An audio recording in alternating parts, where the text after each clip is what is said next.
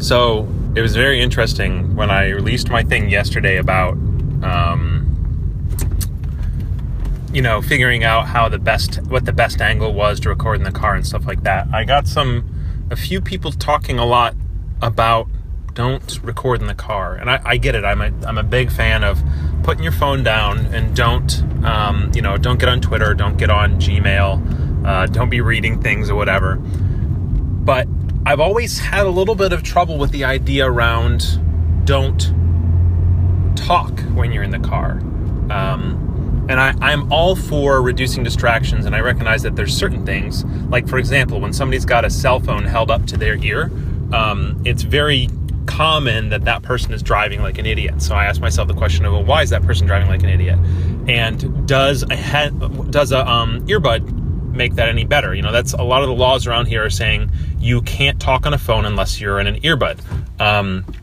And some of them are saying you can't talk on a phone unless it's on speakerphone or earbud or whatever. So what I would be interested in learning about, and I should just Google about this later, but this is my random thought, so you subscribed, is what actually distracts us. Somebody told me you shouldn't be, recording these podcasts. The thing is, me recording a podcast in the car is the same amount of distraction as me having a conversation with a person in the next seat.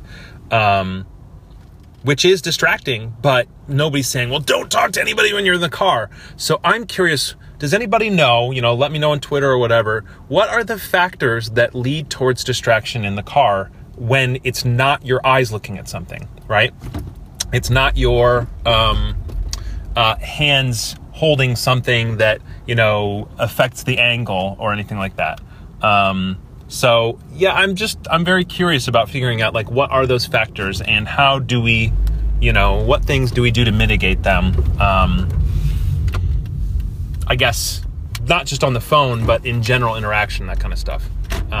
Whether it's, responding to tweets, or is it bad to have it phone mounted on the screen of your car, or is it bad to have conversations? Is it any worse to talk into a podcast microphone than it is to have a conversation with someone? And I'm actually not saying yes or no. I want to be safe, man. I want my, one of the guys who scolded me on Twitter, it was a little bit more of a scolding than I wanted, but I appreciate the general concept of, no podcast is more important than your safety. I'm there.